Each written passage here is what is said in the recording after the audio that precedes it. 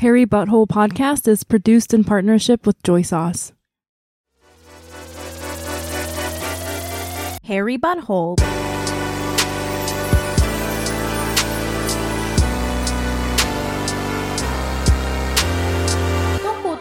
Welcome to Harry Butthole podcast. This is a podcast based on the popular Korean saying, if you laugh while crying, hair grows out of your butthole. I'm your host, Youngmi Mayer. Each week I have a guest on to discuss a sad story and then we laugh about it. And this week, I'm really excited to introduce my friend from a very long time ago and half Korean, half white person. And somebody I feel like who has perfected the Korean art of telling a sad story while laughing. So you know her butthole is just fucking exploding with hair. Audrey Taylor. I've been waiting for that introduction my whole entire life. You are the embodiment of that phrase. Like, I feel like the spirit of Korea lives in you because everything you talk about is the saddest thing in the world. But then it's like you're like shitting your pants laughing for some reason. Hairs are growing out of my butthole as we speak. It's full force. No, I mean other people are laughing. You're not telling a sad story while laughing yourself. Like, you're making it so funny that we're laughing. Just you're not like, I have trauma. Like, that's not what I meant. Yeah, you do. I feel like you've perfected this art of the hairy butthole thing. Like, what? So you have a Korean mom, obviously. Korean mom, white dad, half. Yeah, it's like I feel like I always talk about my family as in just my Korean mom. Like, I'm like, yeah, my mom's Korean. Yeah. The end. I know. I mean, Korean people often, guess that my mom is Korean, which makes them feel really bad for me, like, immediately. Why? I don't know. There was like this woman who owned a bar in San Francisco called the Summer Place. She was like an older Korean woman, and then she would be like, "Oh my god," because nobody knows I'm Korean at all, so I have to say it all the time, just because I think it's more of like a shock. Yeah. I don't know. Maybe I know that they're going to be surprised, and I also want the like camaraderie. Like, I want them to know I'm Korean. Like, I just I don't want any white people to know I'm half white.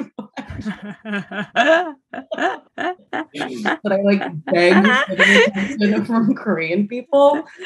So it's very slippery slope. You're never like in a room full of like blonde like white people at a wedding. Like, oh no, I am half white also. Like, either side is always in question of why this fucking Mexican woman is here. But you're like, whatever you think I am, that's what I am. I am not white. Fine. I don't care, but I'm not white. Yeah. What do you like? Wait, have white people guessed like a weird ethnicity that you were ever? Samoan? I'm not even kidding. I know you're not kidding. You get Samoan a lot? Oh my god.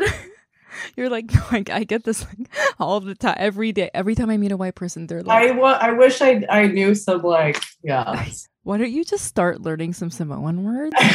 And then when they say that, be like, just say hello in Samoan. And then they're like, I'm just kidding, I'm Korean. And they're like, why do you know so much Samoan? And you're like, doesn't everyone just know? Yeah. So many like Oklahoma people were like, well, she must be Samoan. I'm like, you know what? Tell me the last time that you've been a Samoan person that you're abstractly comparing to. Like, how many Samoan people are blowing through like Oklahoma City? Oh my God. Well, for the listeners, you grew up in Oklahoma. If they're wondering why you're randomly talking to all these white people in Oklahoma. So you grew up in Oklahoma and they're like, well, she's Samoan. That's Audrey. Audrey Taylor. That's a Samoan name. That is so funny. I feel like when I was younger, I think I looked more ambiguous and now I just look Korean to white people. But like when I was younger, I fully got Cuban. I was like, like in Korea or when you were in? No, like American white people. Oh my God. Yeah. Those guesses are just Korea. What if a Korean person was like, are you Cuban? I mean, that could equally as bizarre to me, you know. Koreans like don't even guess. They're like, I've literally gotten this so many times in Korea. They're like, we don't know what you are, but it's definitely not Korean. Oh yeah, it's so funny. Oh my God, they're like, yeah, the Mexican you can never win again. I'm like, okay, all right. Oh my God. Really the funniest thing, I feel like I was at a Korean restaurant one time and I walked in and I heard the woman say, Chinese people. And I was like, Koreans are so racist against Chinese. And then I was just like, oh, like I just started speaking Korean to her the whole time, like being like, I'm Korean, but I don't care, like whatever. And at the end, she was like, you know what? Your Korean is so good, like that. And I was like, she still thinks I'm not Korean. She just thinks I randomly learned Korean fluently. I mean, honestly, there are some circumstances where you're like, well, I mean, for me, we're like, there are, because usually I'm like, I'm Korean, and then wait for it, and they're like, what? No way. Yeah. Like whatever. But like there has been somewhere like, I'm like, I'm Korean, you know, half Korean. And they're like, don't care. No. Like, my kids are also half Korean. And I'm like, this is like, I'm going to need that shock value back. This is biracial erasure. This is bi awareness month. Yeah, you like are so like, you either get like the shock, you're just so used to the shock value of it when people are like, you know, like normalizing like biracial people is definitely like, you know, normalizing biracial. That's your life's work is what you're trying to say. Yeah. Well, I mean, I don't know. It's just like when people aren't shocked, when Korean people are like, you know, like, that's fine. You're totally normal. My kids are biracial, you know, my kids are biracial. I'm like, well, I don't know what to say anymore. Well, no, I'm the only biracial in the world, so you're wrong. I'm going to need you to be shocked. I thought you were going to be like the Korean reaction is like, oh, I'm biracial. And they're like, no. And just like push your forehead out the door. No. Okay. Well, so I actually had a guest on last week who was biracial. And, you know, huh? Keep it alive. Keep us alive. Yeah.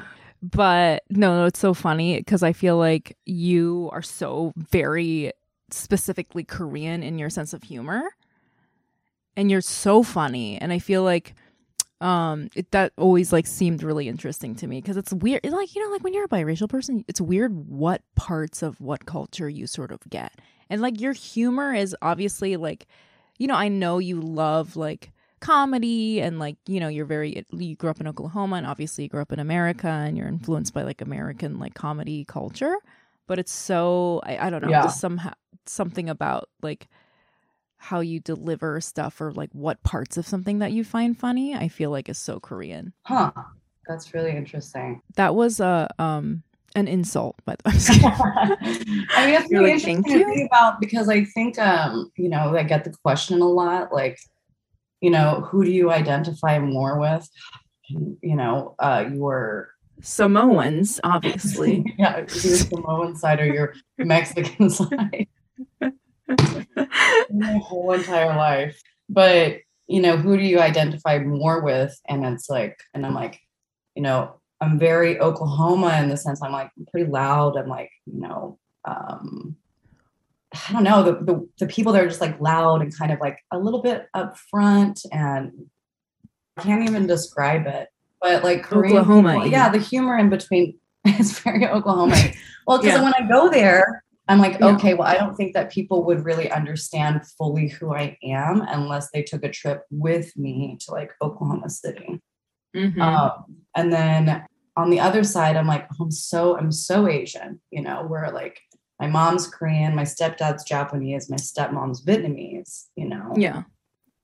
And so, yeah, I don't know how to describe Korean humor though.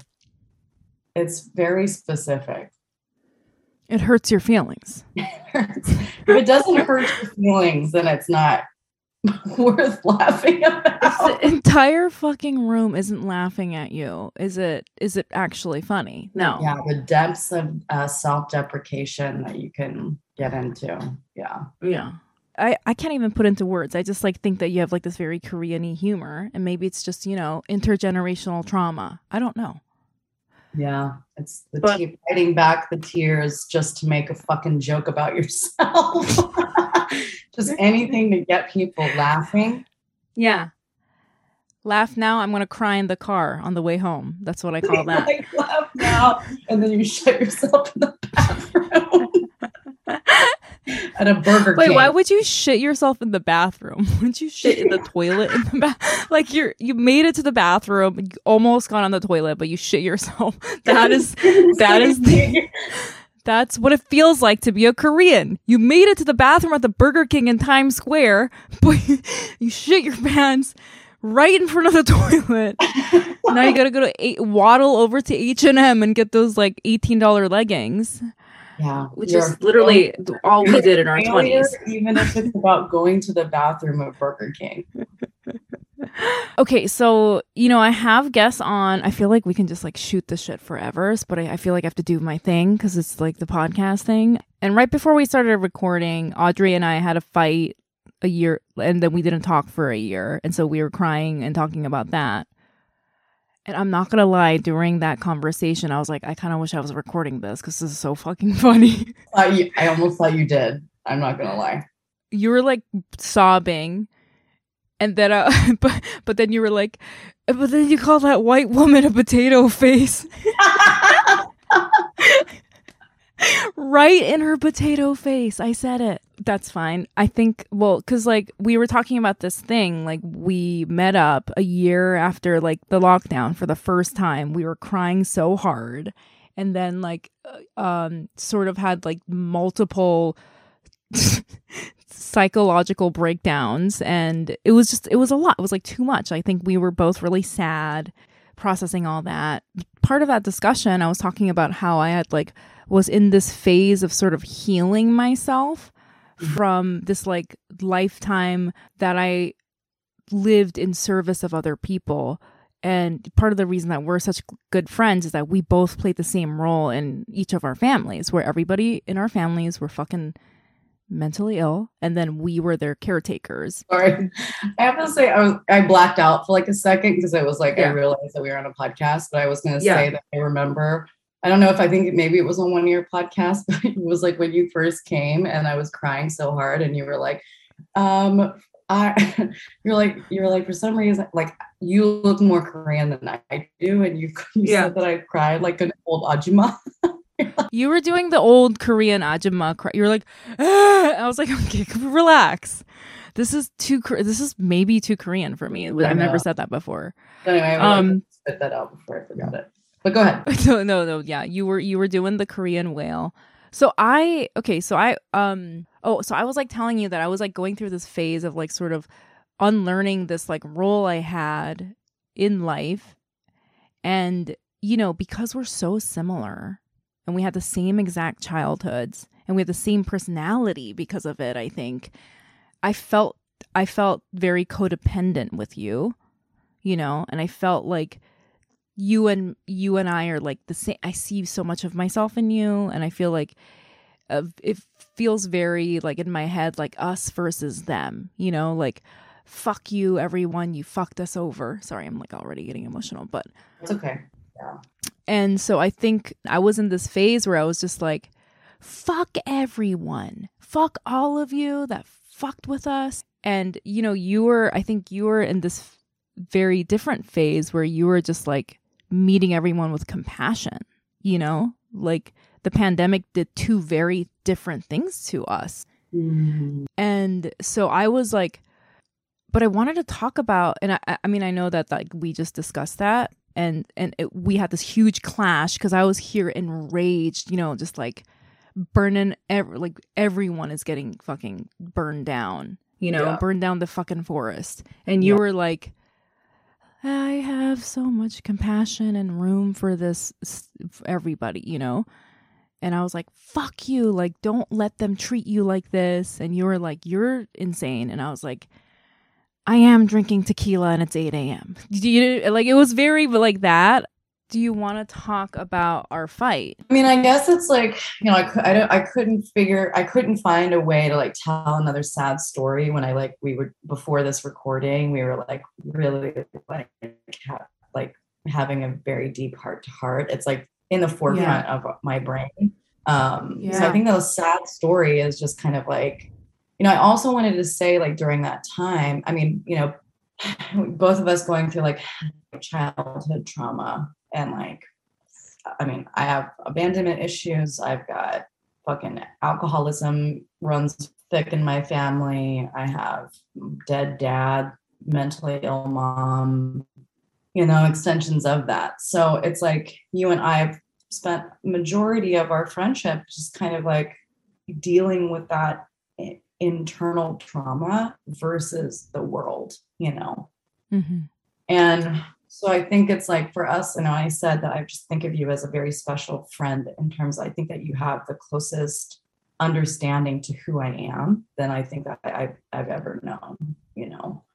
Yeah. And I think it's the sad story is like expectations and, you know, growth and understanding and assumption will fuck your ass up, you know. First of all, assumption will fuck your ass up. But and also like I wanted to mention, like during that time it was still like Asian hate stuff was, and it's still really bad, but it was like this explosion. I think it was an explosion, you know. And I couldn't see or hear anybody like, because I was really angry too, but I was like literally trying not to like murder everybody. Mm-hmm.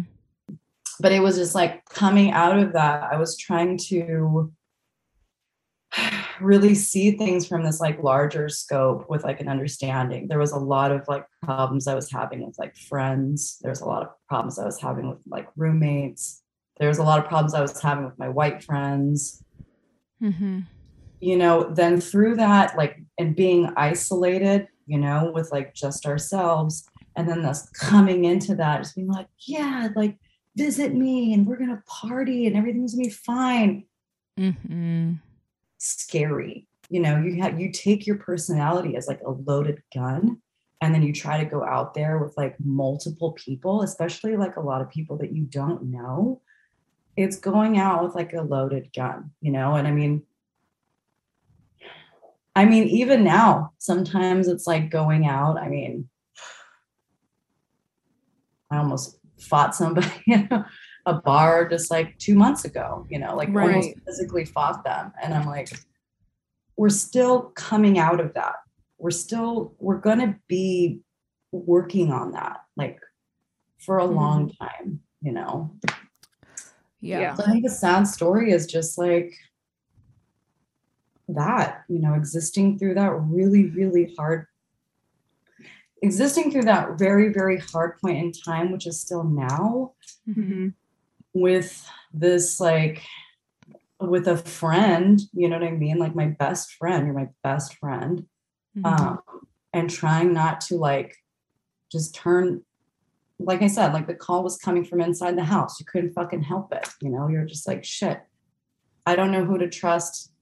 We're lashing out irresponsibly. And then we don't know how to trust those lash outs. You know, I've lashed out at many people the past 2 years, and they're not, you know, some of them are like probably still scared to trust me, and it's understood. Like, I totally get it, So Yeah. I mean, I think both of us, before this pandemic and then before the fight that we had 1 year, into the pandemic, we were bonded through this very similar background. And then we met up with this idea that we were going to fucking party and like, fuck yeah, and this is going to be great. And we're going to go to fucking Big Sur or whatever. And then neither of us stopped to think, oh, hey, we have both like gone through like pretty severe trauma and we're both already like fucked up people. And like, what is that going to look like? We react to situations that are scary in this way. And then we started doing that to each other. And that's like what was like very sad. Yeah. Yeah. Yeah. I mean, goddamn childhood trauma. Really fucking. Well, I think this is a great example of what we're saying. And I think this will be very helpful for people to hear. So right. I had this, like I said, I came into this scenario. We were camping with a bunch of white people. I felt very like unsafe, joking around. I kept saying like, oh, us two dumb bitches. Mm-hmm. And like my insinuation was like, I was in this phase of like burning everything to the ground. And in my mind, I was like, fuck all of you. It's like, you think we're like this, but we're not. We're like better than you, blah, blah, blah. And that's like the kind of joke that I was making. But you were in the stage of like processing all this other trauma that you've gone through of being like abused, and you were picking that up in that sense. Yeah, I mean, we talked about this, and I still find it very interesting because it's like, receiving language. I was childhood trauma, like abused in that way of like name calling and, things like that. And so it just comes up to where I'm like, oh my God, like I am stupid. I'm stupid. I'm a bitch. I'm all this stuff. You just start believing it. And I don't know if it's more like, maybe there was a time where I just didn't really respond to stuff like that because I was just used to it. And I was just like, oh, well, whatever. But like in the process of kind of healing that and like begging for, as you are trying to like love yourself and you're like begging for that different, even narrative in your own head, when those words are kind of coming at you, it's hard to differentiate intention when the impact was just landing heavy on my chest, Right. And I think that what you're like also describing is like this like response where it's like a visceral response. You're in this state that was like triggered by my words. And it was like, yeah, I mean, it's a trauma response,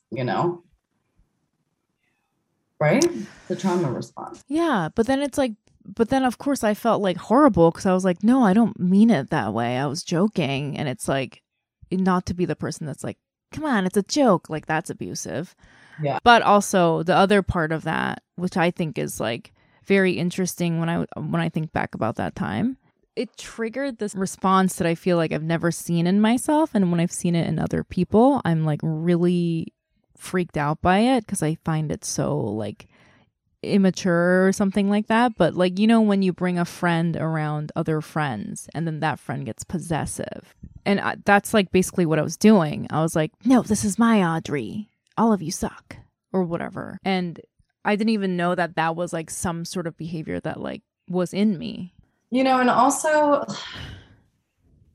what a shit fucking time. I mean, honestly, I was so unknowing of like what was happening with like my mental state. It was just all going forward in a way that I couldn't stop. It was just going forward. And there was like a lot of friendships that were like pretty and unstable, at the beginning of last year. And a lot of people like, through kind of recognizing like problematic racial issues, even in your in your friendships, that observation, there was a lot of friends that were like very, very rocky, and on top of that still wanting to be my friend and like keep me there, but Mm. also like not recognizing.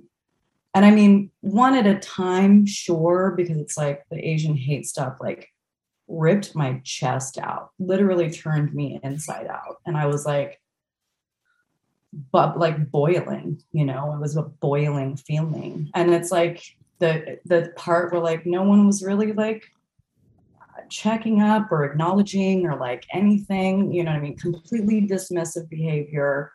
And then that made me angry. And I was like angry at a lot of people. And it was just like this very shaky ground. You know, there was not a stable like floor, you know. Sorry, I mean, I think that we can mention that we like stopped recording. So I was just having a little We bit stopped recording because we got too angry Korean style. Yeah, too angry Korean style. We're going on a ramble that I just don't even want to go there. But Audrey punched a hole in her drywall. I'm just saying that like I got like a little distracted and I was getting detoured because, you know, bringing up this moment of our friendship that I was like really sad and very angry.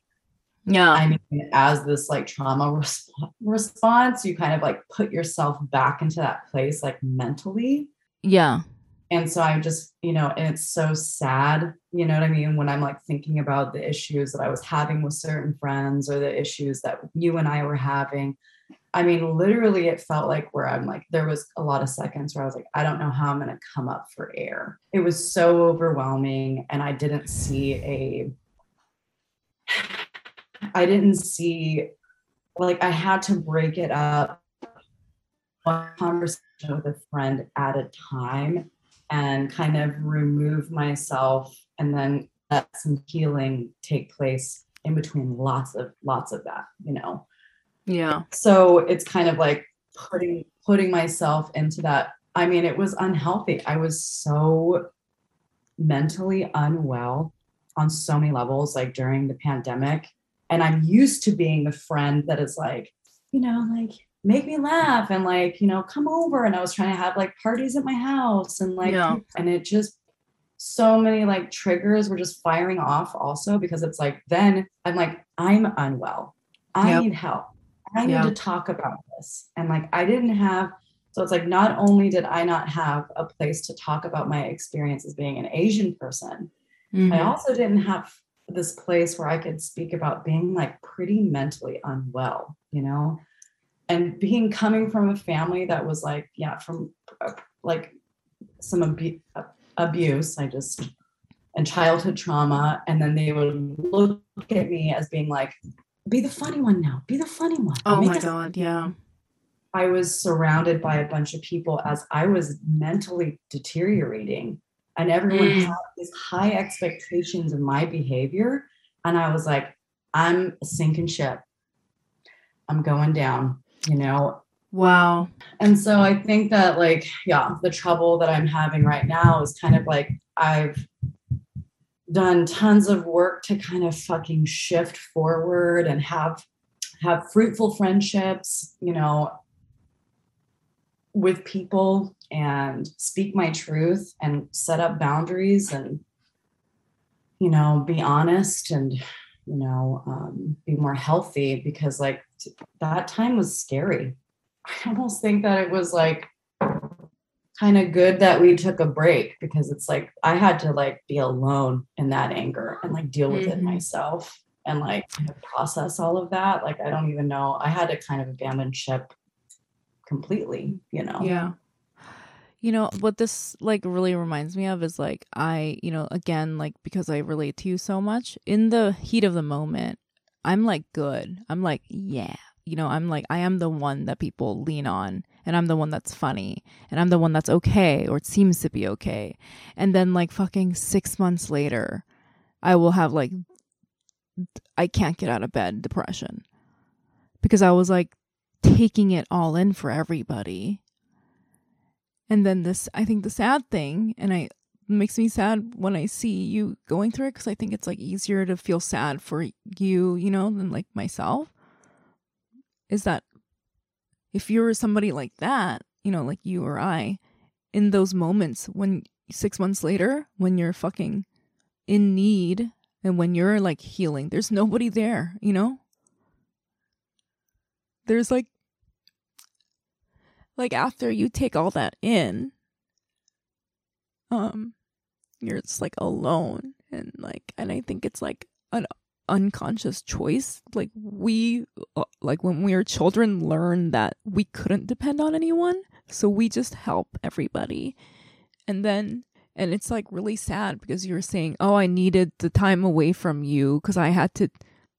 It makes me feel like you thought that you couldn't or didn't deserve help, and so you had to go heal by yourself, which is, you know, like exactly what I do. And it's so fucking hard to explain that because it's like nobody sees that, right? It's like Audrey's the funny one, and she's the one that's like cleaning up, and like she's so funny and nice to everybody, and she's always in a good mood. And she doesn't, and it never occurs to people that the healing happens alone, right? It's so sad. It is sad. I also think it's like, it's not like a conversation that I have all the time. I mean, there's like a few friends of mine, I think, that I felt comfortable with, like telling the story of my upbringing. And it's like, you know, I cry myself to sleep. You know, it wakes me up in the middle of the night. You know, processing, it's like your chosen family is like you're choosing these people to be in your life, and like kind of internally like begging for understanding, but there's like no communication leading to that understanding. So it's like, I think I had this like unrealistic like expectation for kind of everybody, and a lot of them I think are like undeserved, to be honest. And I really like, I do have many supportive friends. You are one of them, you know? And so I don't want to say that I'm all alone all of the time. You know, there are friends that do recognize, I mean, this is not the first time I've fallen in my life. I mean, you know, and unfortunately like that needing to heal can be alone, you know what I mean? Like your friends can't be in your therapy sessions with you all of the time, you know what I mean? Or ever. Like that's your time devoted to your healing, you know? Yeah, but I feel like for me, I mean, I don't know about you, like I obviously have friends around that care about me, like you and stuff, but it's almost like it's like in my nature to go and hide. You know what I mean? And like not want and not receive help even if it's given. And that is very sad. Well, it's sad because it's internally, you know, that's really like, you know, I it's almost like accepting a compliment, you know? I mean, shit, I won't even let somebody take a photo of me without just like mentally deteriorating. And it's like compliments. I'm just like, yes, I will accept that compliment or something. And I say that out loud when people are like, wow, you look very good today. And I'm like, I will accept that compliment. Thank you very much. Because it's just like, or like, you know, that type of attention. I'm just like, it makes my like heart rate go up, you know? It's terrifying. It's terrifying. And also like, you know, there is another way around this thing where I'm like, I did not have room to speak about my emotions and my experience when I was a kid. There was no room for it. Yeah. And so it's like really hard to just be like, okay, well, there's room for that now. Now I'm going to talk about my emotions and my feelings. I mean, that's like your developmental years, like the majority of not being able to speak on that, you know? I mean, I want to make like a sad animal child puppy reference, like, you know, like when there's like I don't know how to make like a good metaphor, but like we were taught that if we showed weakness, right, we would be discarded basically, because our one thing was that we were the ones to like help others or whatever.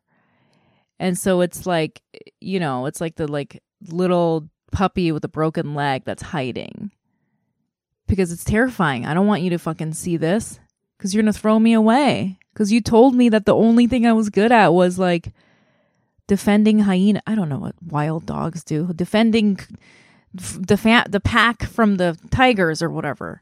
Yeah. So what if I'm hurt? Then you're going to leave me. So I got to like heal alone. It's very sad. Yeah. And I'm never gonna fix that about myself. I'm never reaching out when I need help.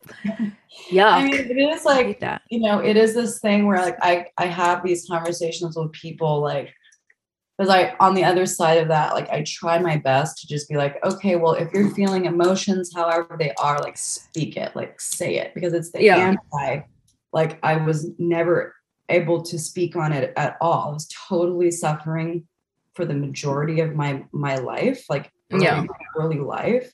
Yeah. Alone, you know, completely alone. And that is not a joke. I don't even know, maybe it's not a joke. It was totally fucking true. Yeah. And it's almost like, you know, when I would say stuff about like, if I were to cry, it would be like, oh God, dramatic. You're being dramatic, you know? Audrey, we literally had the same exact life. They would be like, oh, they would say like, you have mafia temper. And I'd be like, so I don't have a venue to express myself. So unless I just sit here like a little potato, just bloop, bloop, bloop. Like, yeah, exactly. You know, make us laugh. Like, and then coming out with like a fart joke, you know what I mean? Like, yeah. Wind me up and then just like, have like 5 fart jokes that I'm saying like over and over again. Like, see that joke I like about the farts again. Yeah. Doll. Like, seriously. There's no room for what I have to say otherwise. No. You know? So it's like, I do. But you know what? There is now. Yeah. And I I'm listening to you. Well, you're like, but anyway, you're like, so anyway, there's room for you to speak, but anyway. Stop. No. But I was just saying that, like, you know, even though like I want people to speak about their experiences, I love talking to people about like, you know, hearing their emotional, you know, going through their emotional states or anything like that. I'm like, I'm making room for you. I hear you. Is it always easy for me to do that myself? Absolutely not. You mean for yourself? Is it to make room for you? It's not easy to do for myself. Yeah. Right. No, not at all. And also, I think like in that, there's a few friends, maybe 1, maybe 2, that you do find comfort in. And I was like codependent on like kind of speaking that way, you know, and to be like, yeah, I felt like, and then there's like emotional dumping that kind of can be a part of that. And I feel like between kind of in that time, there was just so much shit happening, so much emotion happening. And I felt like it got tangled, misunderstood, and then mistrusted. And there's the only way that I saw was for us to like we had to step away, because it was like I had to heal on my own. I had to like confront the issues that were happening in my life alone. Yeah.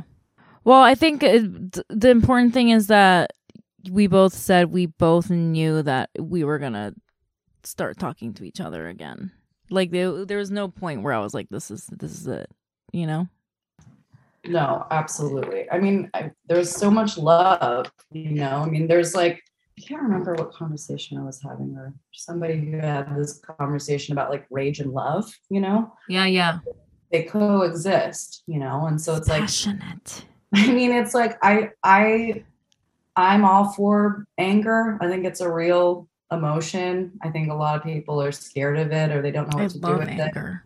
I can be an angry person, you know, and I can get mad, and I can get mad at the people that I love too, you know, like that's a possibility, but it doesn't have to be like the means to an end, you know, that doesn't have to be that way, you know? Yeah.